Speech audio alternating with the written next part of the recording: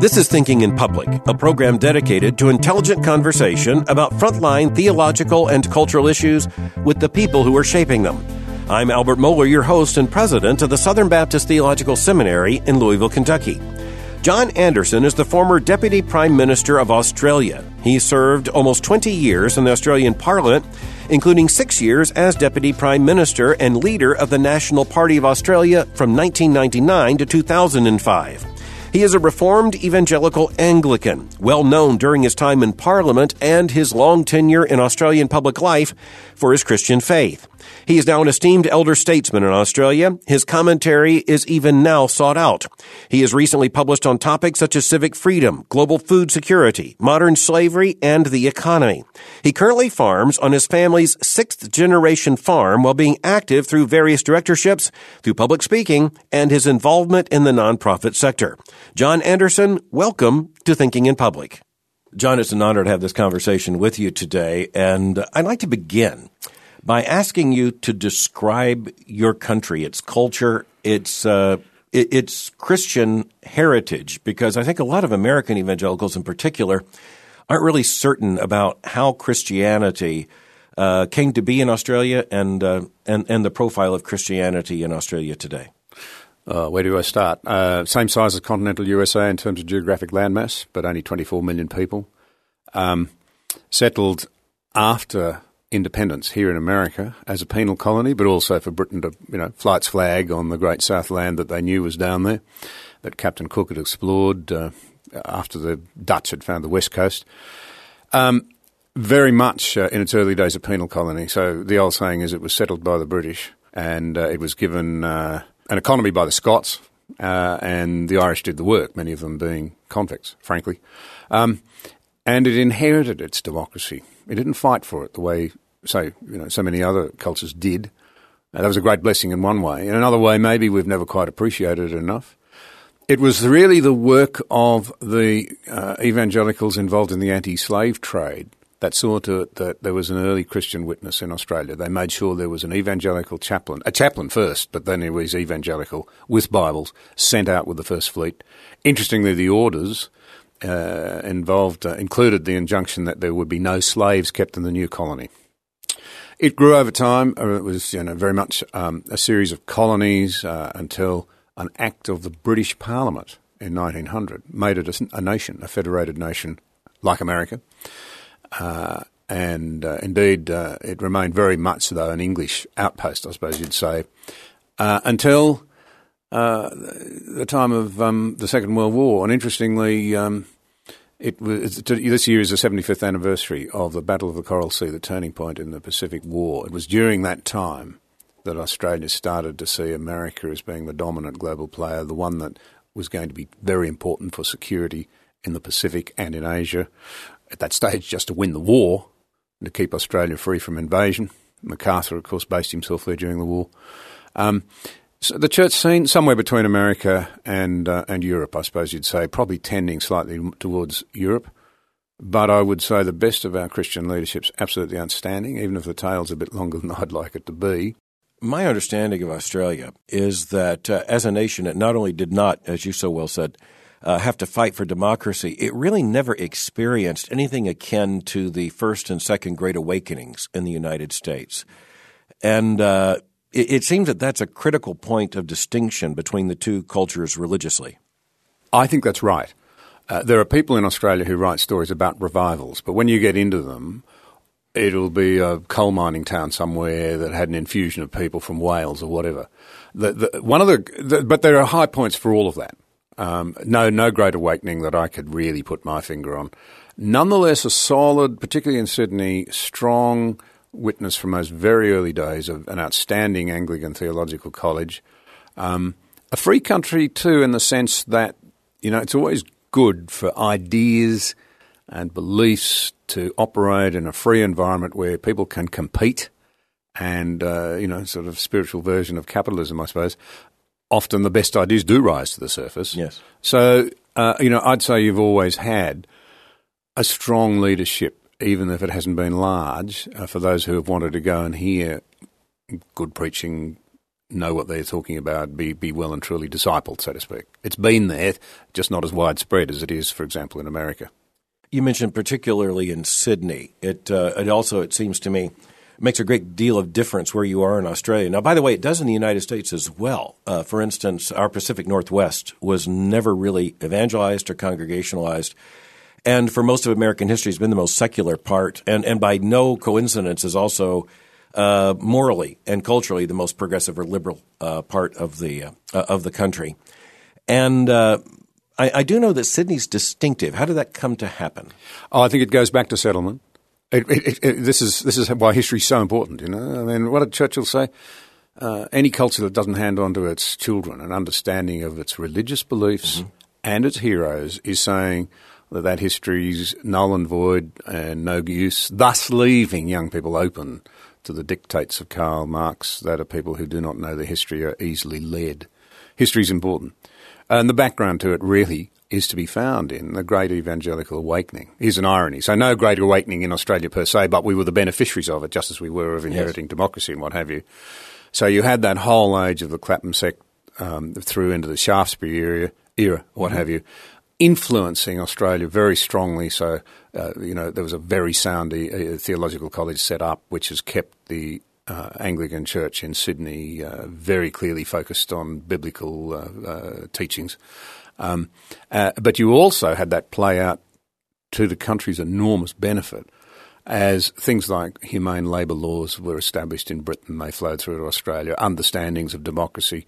When we were federated, our House of Representatives, which I was in for 19 years, was very closely modelled on the British House of Commons, but we looked to America for the Senate. Our Senate is precisely modelled on yours. We had we were the beneficiaries of a lot of blood, sweat and tears spilt in Britain and to some extent in this country.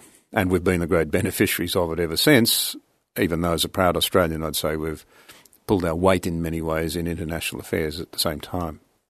Now, Australia as a nation really came onto the world scene in a big way after the Second World War. Just in terms of, first of all, your federation took place back in 1900. But where does Australia fit now in terms of the world picture? What's Australia's role in the world? It's a good question. I can't help, as somebody with an interest in history, just making the point about the Second World War. I think it was Woodrow Wilson in Paris after the war talked about, I speak on behalf of however many Americans there were at the time, but our Prime Minister, Billy Hughes at the time, said, I speak on behalf of 60,000 dead, which was double the American casualty rate in that horrendous war, because we'd been deeply enmeshed in that. Funnily enough, in the Second World War, we were only engaged in two really turning point inflection moments in the war. Where do we fit now? Look, a mid-ranged first world, I suppose you'd say, country of the West but not in it. Very high immigration population, numbers. So a changing sort of mix of people. I think watching with no little concern how global events are unfolding, very conscious there's no other way to put it, the relative and absolute decline of Europe, because in many ways we're still a European sort of democracy and what have you.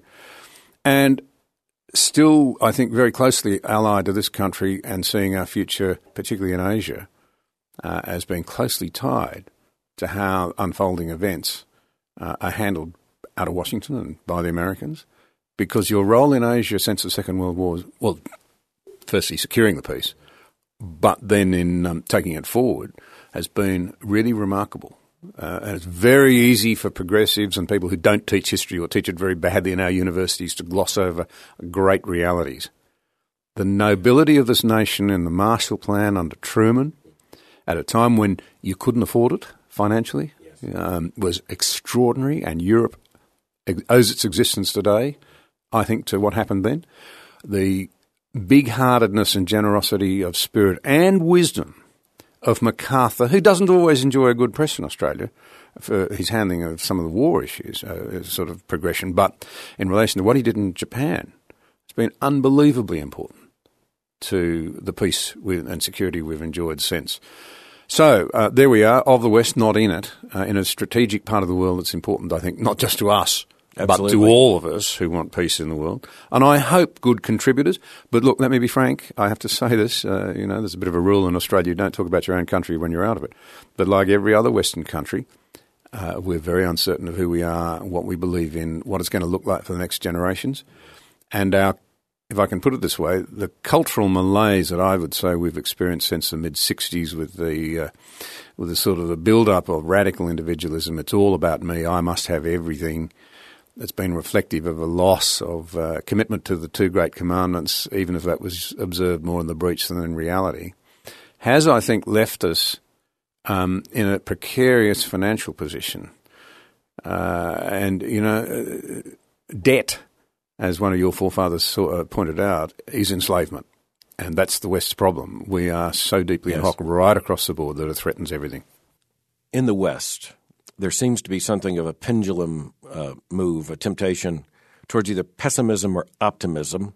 And so the declinists about the West have been famous ever since the 19th century. And yet, on the other hand, at the turning point of the fall of the Berlin Wall and the fall of the Soviet Union, you had thinkers like Francis Fukuyama, who wrote about the end of history and suggested against the declinists that actually the rise of the West, the influence of the West globally was inevitable. Neither one of those predictions has turned out to be very true. But what does the world look like from Australia, just in terms of the influence of the West? It depends an awful lot on whether you listen to what people say or what they do. In one sense, I say that because it always amazes me that the minute they get the chance, young Australians, where do they travel to?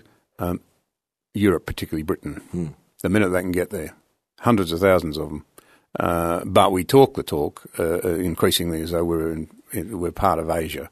I'm afraid I think the real answer to your question is confusion. Nobody seems to know what they think anymore. But the clearest thinkers will say, look, we should believe in our own culture. We really ought to.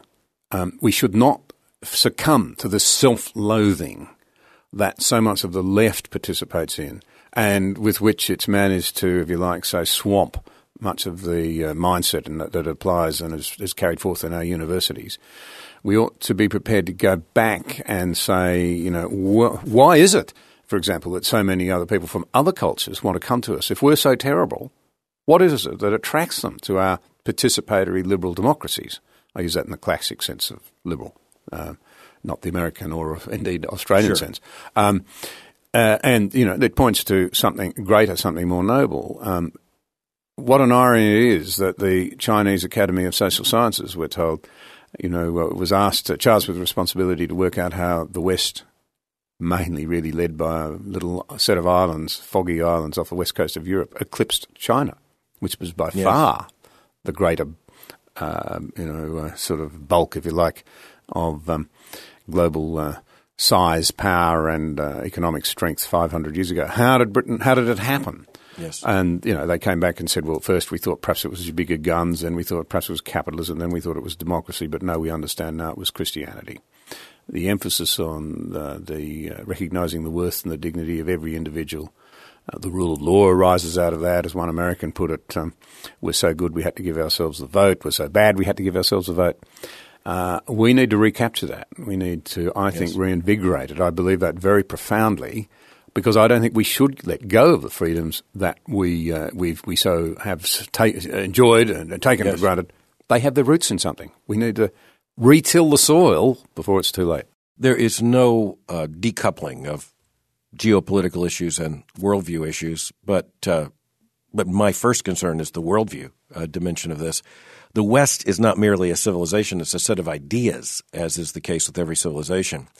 And in the West, uniquely in the West, you had a set of ideas that included human dignity, human liberty, and an understanding of what it meant to be a human being in society that simply hasn't emerged in any other culture. And so even from other cultures where intellectuals have spoken in these terms, they've spoken of these terms mostly to the West. The reality is that there really isn't much of an alternative for the people who say they believe in human dignity and human rights.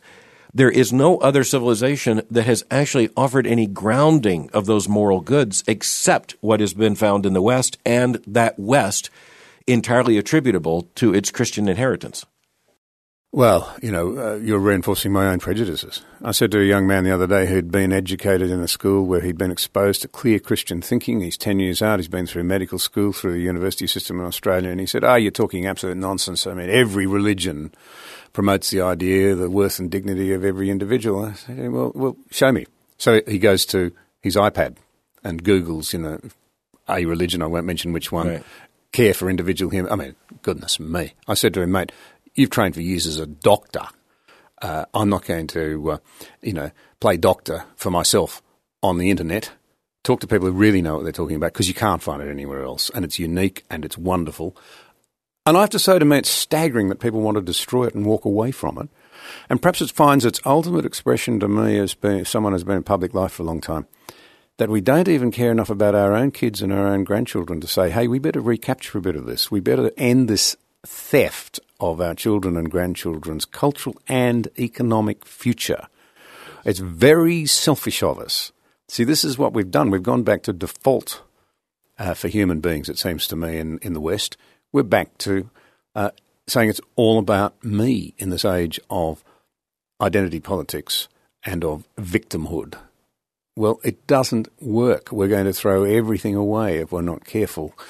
I think it was the English historian Toynbee who wrote towards the end of his working life in the 1970s that of the 20-plus great civilizations he'd studied, all of them had in the end failed as a result of internal decay, not external takeover. Are we really going to eat ourselves out from within? Well, that remains to be seen, I think. But I also want to come back to a point you made.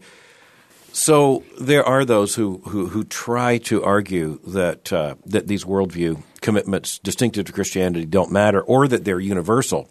But the interesting thing is that the isolated thinkers, for instance, let me just put it this way, in Islam, the Islamic figures who say the things that Western liberals want them to say cannot say those things except in the West.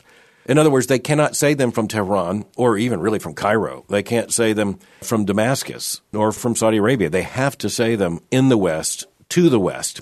Again, you're talking to someone who's trained as a medical doctor. Good grief, actual human beings are your concern, not theoretical human beings. You need to find out what's actually happening on the ground. There's a reason why things are as they are. Well, maybe we're ending, if perhaps it never existed, but the age of reason. We don't think clearly. Confusion reigns. Sometimes I think of Romans 1. Have we sort of put ourselves in a position where that's what's happening? And so perhaps the greatest need of all is a sense of the need to return to clear evidence-based thinking and problem-solving in the West.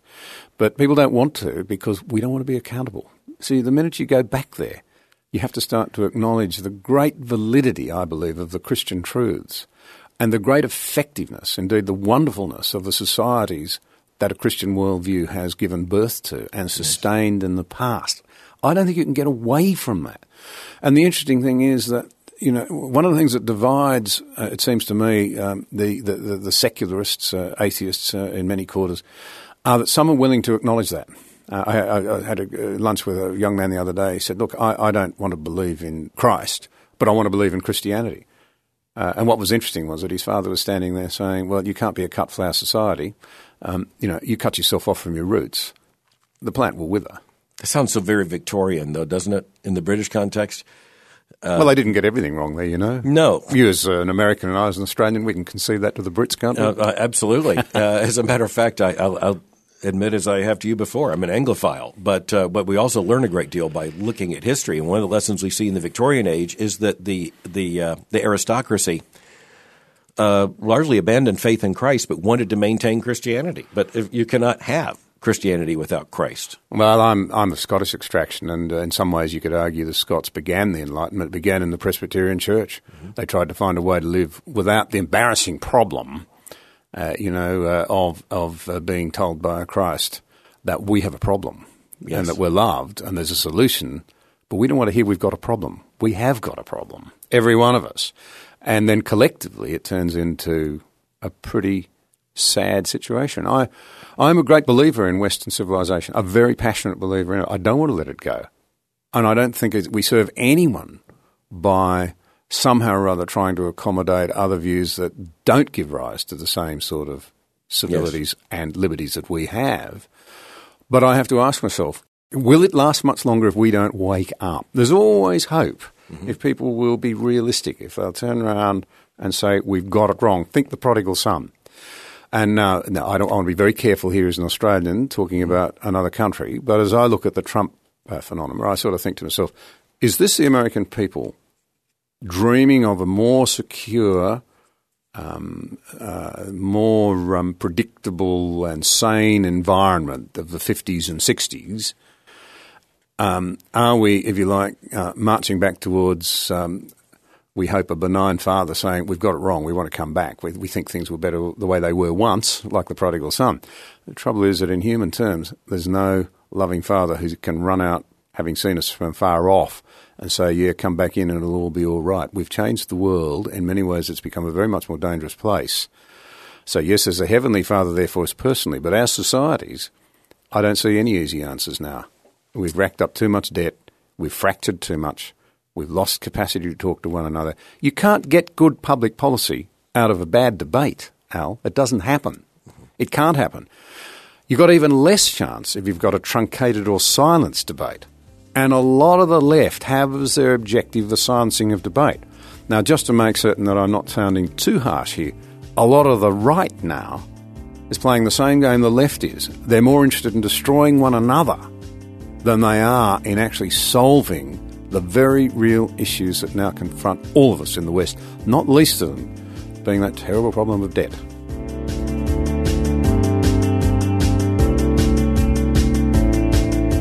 Even at this point in the conversation, it's really interesting to ponder the differences and the similarities in terms of the countries and the cultures of the West. Even in speaking of the shared universe of what Winston Churchill called the English-speaking peoples, we certainly notice both contrast and commonalities, just to compare the United States and the context in Australia.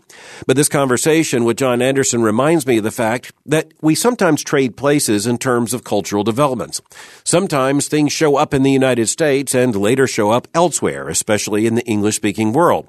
But at the same time, right now, in terms of watching what is happening to the world and advancing secularization, it's also clear that some of the things that show up first in Australia will eventually also show up here. In any event, thinking Christians should be found thinking and thinking faithfully.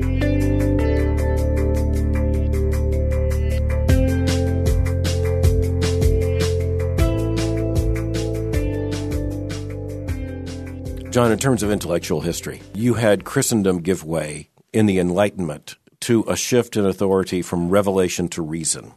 And so you mentioned the Scottish Enlightenment, and of course, and that was the more conservative Enlightenment. And then you take the Continental Enlightenment, and it's far more radical. You had the rejection of revelation, and you had this supreme confidence in human reason and rationality. And you can still see that in some vestiges. I was just in Germany. You can still see that in many ways in for instance, German intellectual life.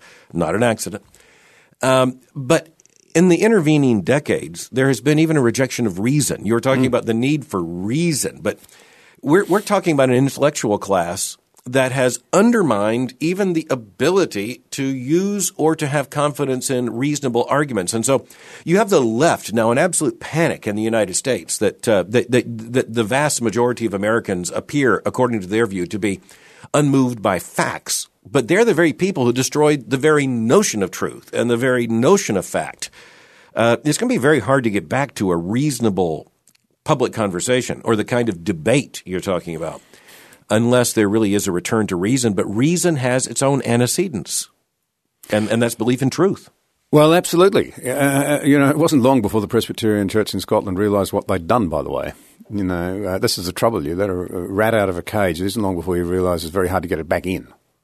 And of course then, as you say, you had the rise of optimistic humanism as an alternative came out of that. Should have been blown out of the war by the First World War. You would think. You would have think that destroyed it, really. All those centuries of us improving ourselves, light on the hill stuff, the trenches.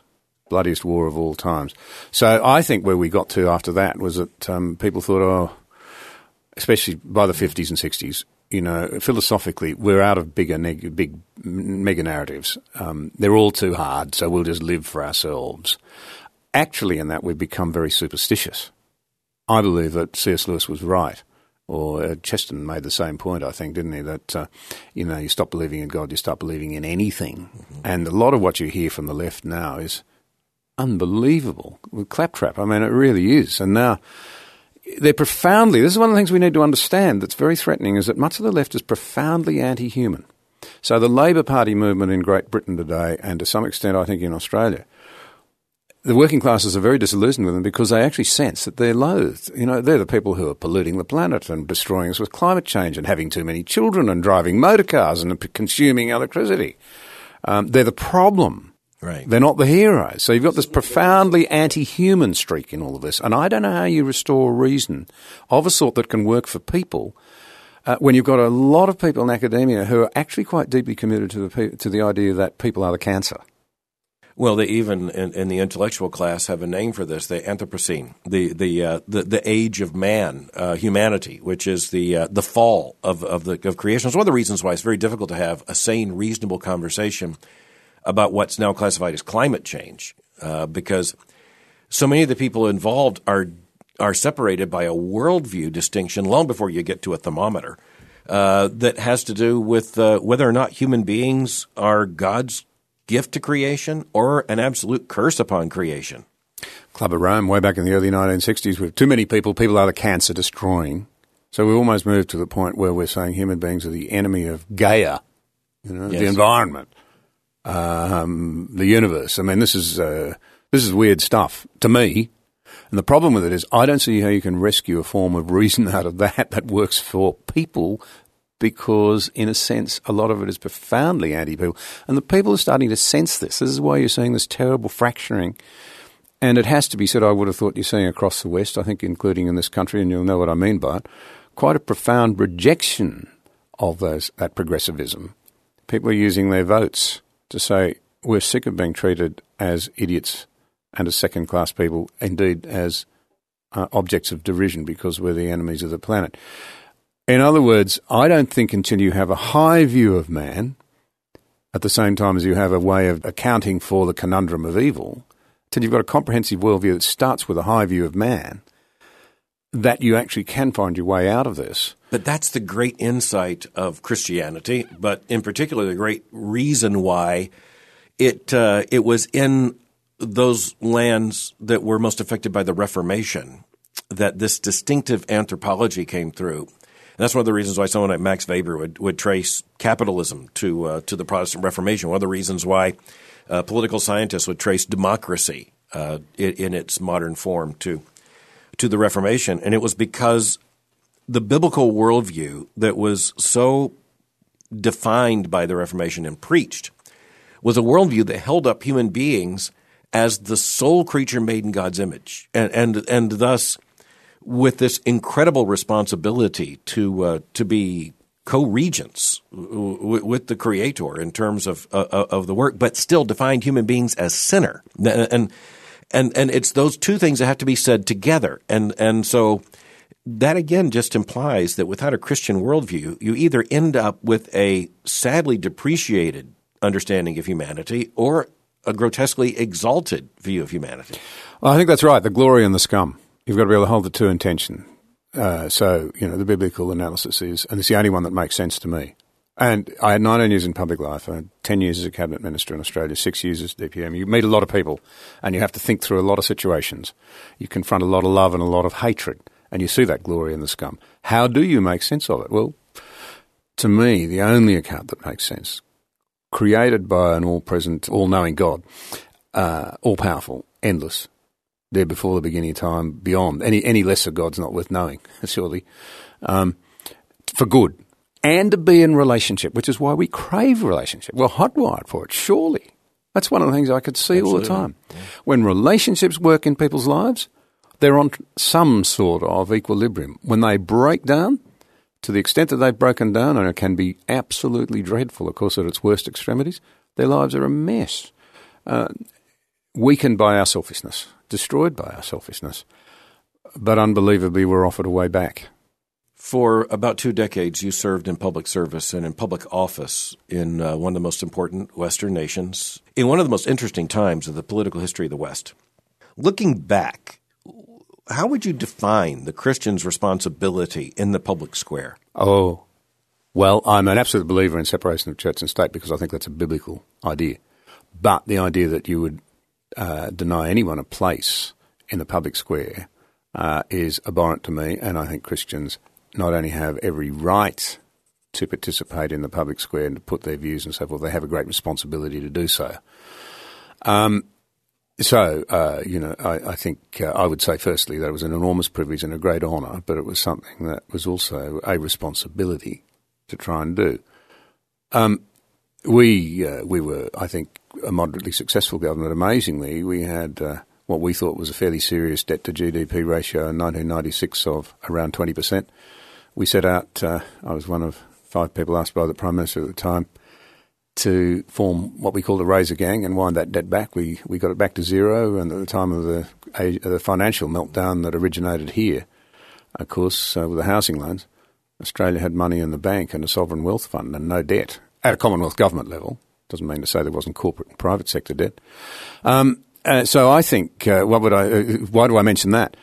I actually think one of the things that we need to realise is that prudence and virtue in public life are things that Christians can and should be prepared to bring to the table. I believe if they've been humble enough to allow themselves to be properly taught, they're uniquely equipped to highlight those things in the public square. I hedge my bets because I've seen a lot of Christians go out there, bumble it and make a big mess of it. But if you're well informed, sitting under good teaching, you understand what you're about, things like prudence, things like virtue, things like being able to just think through the morality of sound economic management. Because the left will often say, you've got to be compassionate. Money is the answer to every social ill. In reality, if you want a good, and we all believe in good safety nets, governments should look after the poor just as they should protect them, the weak, the vulnerable, and what have you. But keep in mind at the same time, the morality that centres on ensuring that you're not leaving your kids and your grandkids with a mess. I think the West has been engaging in monstrous intergenerational theft.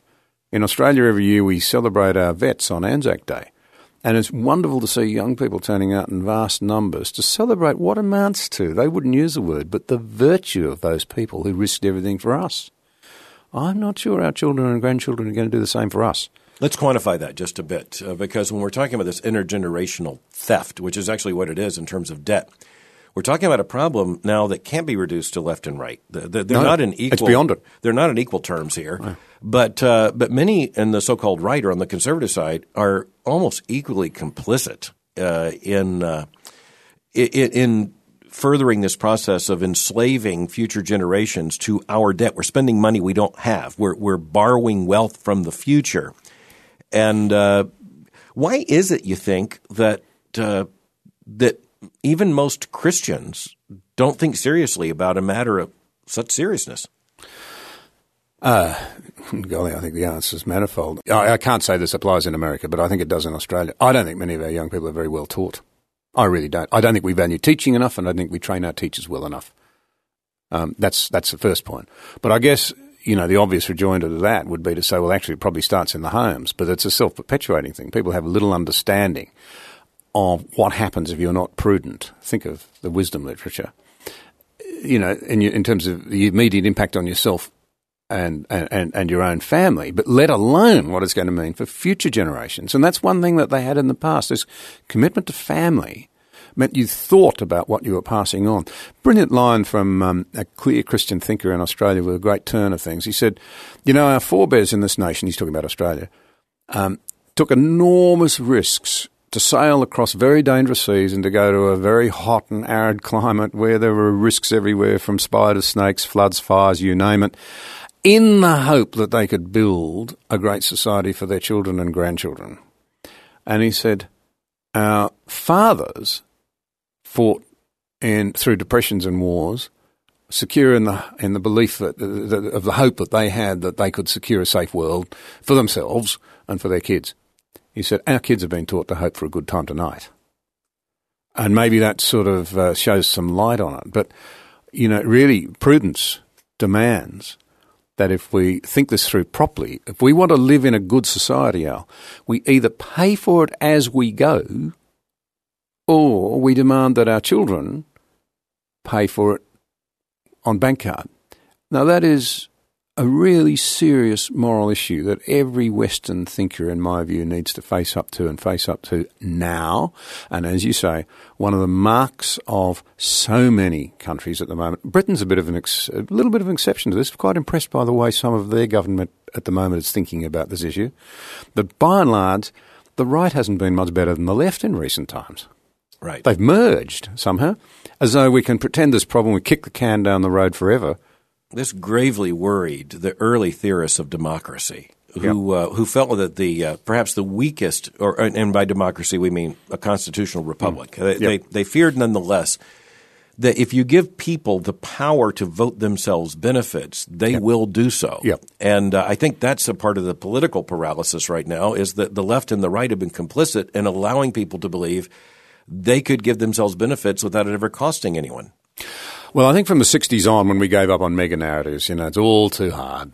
None of the isms of work, communism, fascism, humanism, optimistic and pessimistic. And we're not going back to Christianity. So we're just going to live for me now. And if you're living for me now in an age of cheap credit, you'll rack up a lot of personal debt. But when it gets to a certain point where you can't do it anymore, you'll say to your congressman, I'll vote for you if you give me X, Y, and Z benefits. And the congressman, I'm not trying to single out America here, I'm just saying that that's the language you would use, gives way, and while ever you can borrow cheaply and the piper doesn't call the debt in, that's a very easy way, as kings have known from times of old, to satiate a population. But therein lies, we're all complicit, we're all involved in this. We've not thought prudently. Sometimes history forces us to think more prudently than otherwise we would. I think of September 11, 2001. You were acting prime minister in Australia when that took place. I want to go back to that day, September 11, 2001, and I want to talk about the issue of evil, moral evil. Yep. That was, you would think, a clarifying moment. What was it like to be the acting prime minister of Australia at that moment? Well, very concerning. We didn't know where our prime minister, we knew he was in Washington, but of course there'd been a plane gone into the Pentagon. We knew he wasn't far away from where that had happened. Airspace was closed, communications were shut down. The defence people were able to connect us amazingly. The best telephone line I've ever had from one side of the world to the other. Extraordinary what those people have got.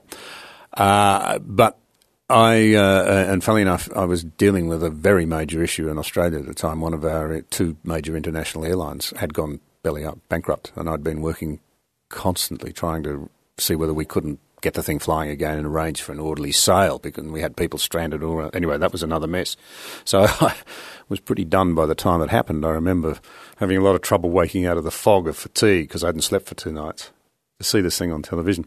But I actually did make the point the next morning. I actually said this is a powerful reminder to those who would have had us live in a fog of naivety in recent decades that evil has not gone away. It's never gone away. And I sometimes wonder whether those writers who say that night might be seen by future historians as the end of postmodernism weren't right. But have we learnt the lessons? I see a lot of academics still trying to relativise away the idea of evil. Absolutely. But if the intellectuals come to terms with evil, and this is something I talk about routinely, evil is impossible as a secular category. Evil is a theological term. And that's one of the reasons why an increasingly secular left simply can't use the word evil with a straight face. They're embarrassed by the use of it because it is theological. Mm. Yeah, but that's where one of the great hopes is, isn't it? The reasonable middle out there. The people who have felt leaderless for a long time because they have been leaderless. That are looking for people to say, look, please reinterpret this world for us. Give us some hope. Show us where it actually is. And this is where we as Christians, I think, need to take a good dose of humility, because in many ways the churches have been complicit in letting people down. They haven't held to the truth. They've not argued it. They've given way. I mentioned the Presbyterian Church in Scotland. It soon realised the error of its ways, but those leaders who gave way to Enlightenment thinking, it's been a disaster. We are a cut-flower society. We're not being nourished by the soil that we were grown in anymore. And there's a lot of people, I think, saying, I can't think who it was now, one of the clever writers of the 20th century observed of some silly ideas floating around. That idea is so ridiculous that only an intellectual would believe it. No ordinary man in the street would fall for it for a moment. We know evil is real. anyone with half a brain, because we're hot-wired anyway to understand this, can see at once the nobility and the scum, the glory and the scum. And anybody who has it pointed out and sits down in a moment of self-reflection knows that actually it's a problem for every one of us. We're at war in ourselves because we know both instincts as well. How do you explain it? Well, we go back to what we said earlier. I believe there is only one rational explanation. And if it wasn't so serious, it would be funny watching the contortions, frankly, that a lot of academics go through trying to get around the problem of evil. But, that's not new. You think of Jean-Paul Sartre back in the period after the Second World War, who said there are no moral absolutes. Moral judgments are all ephemeral and by definition wrong. And then he signs the Declaration for Algerian Independence in the name of moral sense. You can't stop making moral judgments. You can't. We're moral beings. Right. And I think even the intensity of moral judgment stays pretty constant. As many others have noted, it just gets directed in different ways. But we're living in a different intellectual moment, and this is where I want to ask you another question particular to Australia. Sociologists looking at various Western cultures identify Australia as at least a model of a certain form of hypermodernity and of hypersecularity. I just want to ask you, as an Australian, what does that actually look like? Because you are an evangelical Anglican, and we've talked about the fact that we should be very thankful there is a strong evangelical heritage and a strong evangelical presence in Australia, but the culture at large is being actually admired by many in the United States as what they would like to become. Look, I'm a proud enough Australian to say that I think in policy terms we've got a lot right. It's easier in a smaller country, and we've been very blessed with abundant natural resources and what have you, and an inherited democracy that's worked very well. We've also had, since the Second World War, I would say 3 outstanding governments. Won't surprise you that I think the one I was part of was one of them, but that have set the country up surprisingly well. But I think my response would be to say, look, yeah, sure, the cheques are still being cashed, but one day the money will run out. People say the same thing about Scandinavia, their model societies. Sure. It all seems to go very well. You desert a workable worldview, in our case, the Judeo-Christian one upon which our Western democracies were set up. Sooner or later, you're going to come unstuck. You're seeing that in Australia today. We're not at war with ourselves the way some Western countries are, but that I would argue that at the rate we're going, we're only a few years behind. You're seeing some of the cultural impulses today. For example, the gender war stuff being taken into our classrooms. It's unbelievable stuff. And is the country at war over that? Absolutely. Yes, it is. The minute parents discover, they're angry about 2 things. One is, how did this happen? The second is, where were the media pointing out and telling us that this was happening? Where's transparency? Where's integrity? Can we rely on anybody to reliably inform us anymore? Where do you think biblically minded Christians are inattentive to some of the big moral challenges of our day? I think of the fact you made reference to this with the Clapham sect and the particular form of evangelical influence that came in with a very strong anti-slavery biblical teaching there in Australia. You've been active on the issue of human trafficking and the continuation of slavery in today's world. Tell us a bit about that and the picture of what that looks like worldwide. It's a very good question because, you see, of course, once slavery was legal and above surface, and it was defended vigorously in parliaments and in congresses by many people. And in Britain, of course, it was the law of the land, and even the churches kept slaves, some of them. Today, it's underground. Nobody would defend it, but it's still extensive, and it is dreadful. I mean, I can't think of anything more dehumanising than one human being thinking that they have the right to own or to trade another person as a goods and chattel and treat it as him or her as they like. I mean, that is appalling, just appalling. And so much of it now is in sex trafficking. Oh, absolutely. Especially in the Pacific region. Yeah.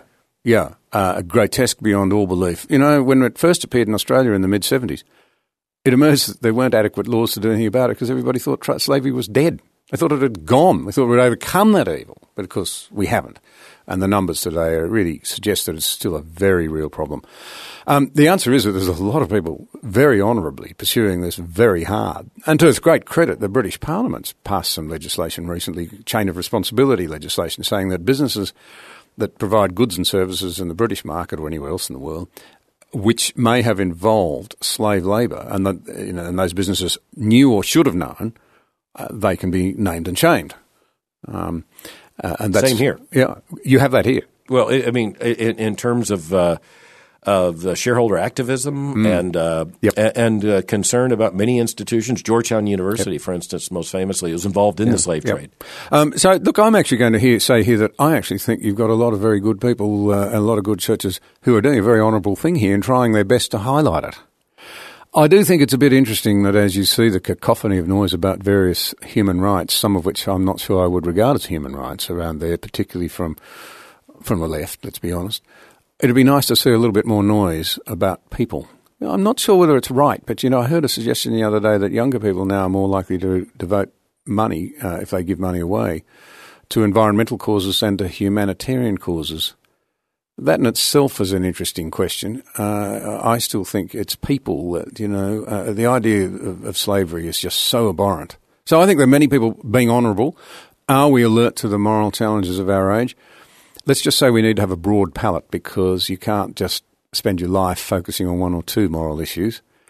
We all need to take forward with humility but with firmness the whole palette of issues to the best of our ability that confront us. I wholeheartedly agree with that, but I think we have to start somewhere. And this is where I see some hope on the sex trafficking, human slavery front at present, because there is a rightful revulsion to it that can only be explained on some basis. All human beings are made in the image of God. That was the argument, in those days. Josiah Wedgwood, the pottery maker, he got it. He struck a plate with a kneeling man, and underneath it, "Am I not a man and a brother?" Well, that wasn't the way they were seen. And it was a political slogan of very great quality that had huge impact. And the other point I'd make is that I think the success of the in Britain, it was first the ending of the slave trade and then the ending of slavery itself, with massive compensation paid out, by the way, to slave owners who'd had to free their slaves. And then, of course, you would know the history of it much more here. It was enormously humanising. It was a very powerful humanising influence. And we were talking about the Enlightenment earlier.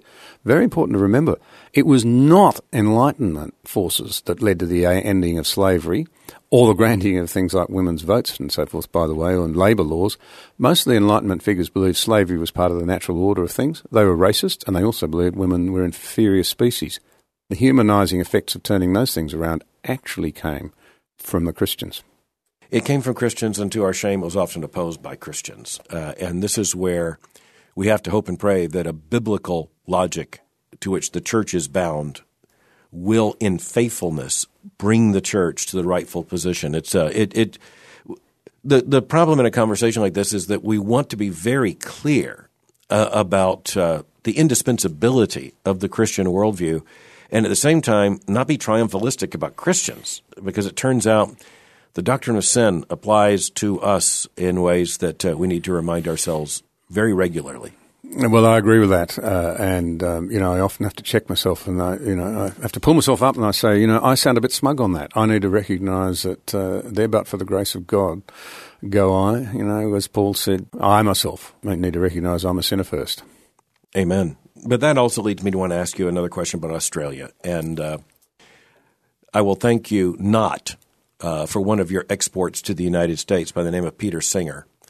A bioethicist at Princeton who was one of the most reprehensible thinkers on the planet today, who actually teaches that there is nothing such as human dignity that is inherent, actually argues that there are pigs and cattle with more of a right to life than infant human beings. Truly, truly wretched. Came to us in University of Monash in Australia. What is the state of academic life? I realize that that's just one example, but I try to follow this from a distance. It appears to me that that much of your university life is really very allied with the far left in Europe.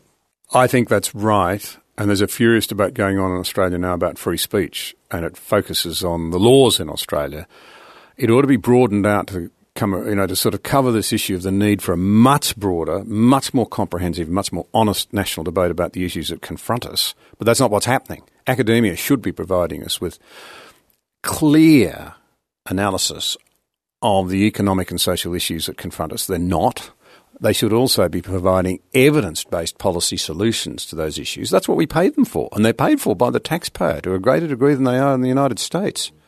We don't have the generous philanthropic tradition that you have in this country of former alumni and the business sector and so forth. Nowhere near as big in Australia. And so you've got this stifling uniformity. In the name of diversity, it strikes me, they have, more than any other age, limited diversity in thinking. So we have all of the mechanisms there writ large, trigger warnings, safe places, platform denying, and the taxpayer's paying for the narrowing of the minds of young people. This is a very big issue, in my view, which is starting to be understood. We've got brilliant international thinkers, including in this country, who are starting to point to this terrible drift to the left of academia. As some of them say, that doesn't matter as long as they actually allow contra views to be put and properly discussed. You'll never get good public policy without a proper public debate. You've got no chance whatsoever if you truncate parts of it or all of the debate. It won't happen. And a big part of it, remember the old saying, it's attributed to Voltaire. It wasn't him, it was a female biographer of his long after he died. But I may disagree with you, but I will defend to the death your right to say it. It implies a respect. Free speech depends on a respect for the other person. It's another part of our Christian heritage that the left wants to destroy. But if I recognise you have worth and dignity and standing to the same degree that I do, even if I disagree with you, I recognise you have a right to put your ideas on the table. There's another important subset of that, though, that's often overlooked. As part of that discussion, everyone must be entitled not just to put their view, but to have their questions answered, not silenced, not be vilified if they have reservations. And in a democracy, you won't get ownership of public policy if people feel not only have they been shut out of the discussion, they haven't had their questions answered, haven't even been allowed to put their questions.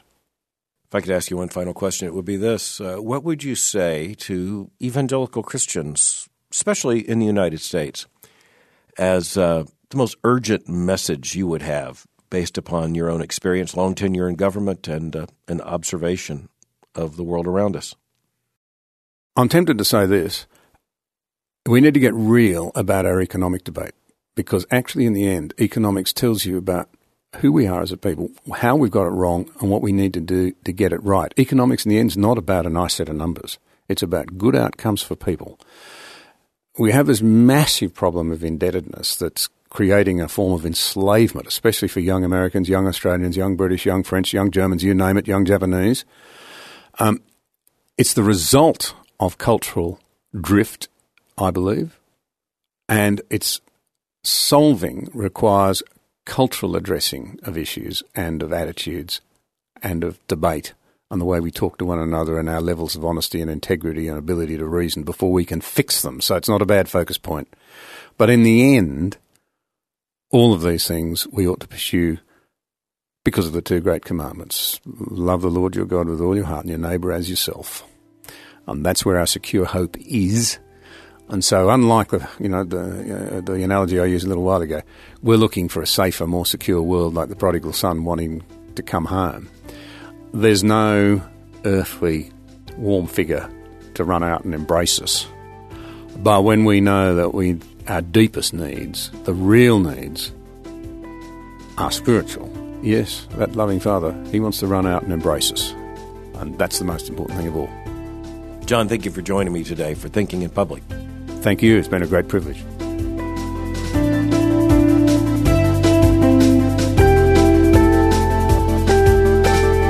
I'm thankful today for this conversation in public with John Anderson.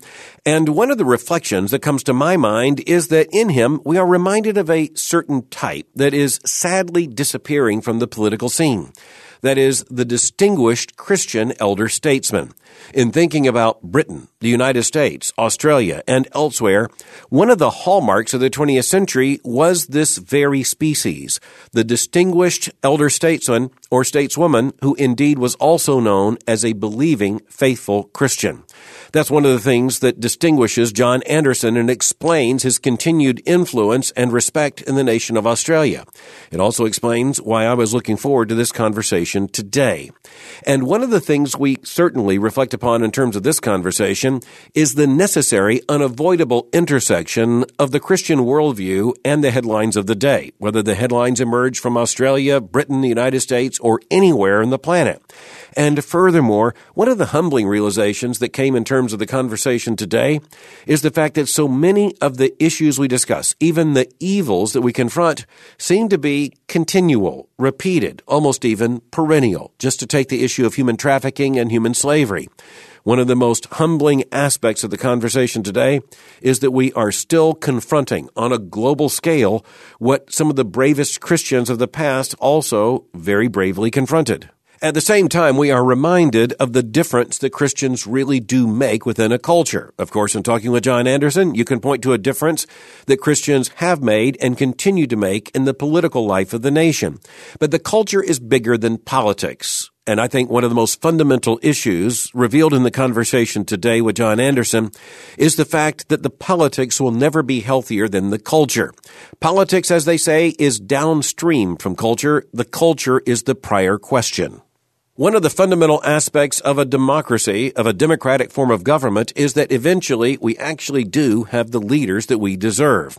Over time, those who are elected to office become something of a Rorschach test, revealing who we actually are as a people. That's true wherever a democratic form of government is found. I also appreciate the deeply moral sense of politics and economics that John Anderson brought to this conversation.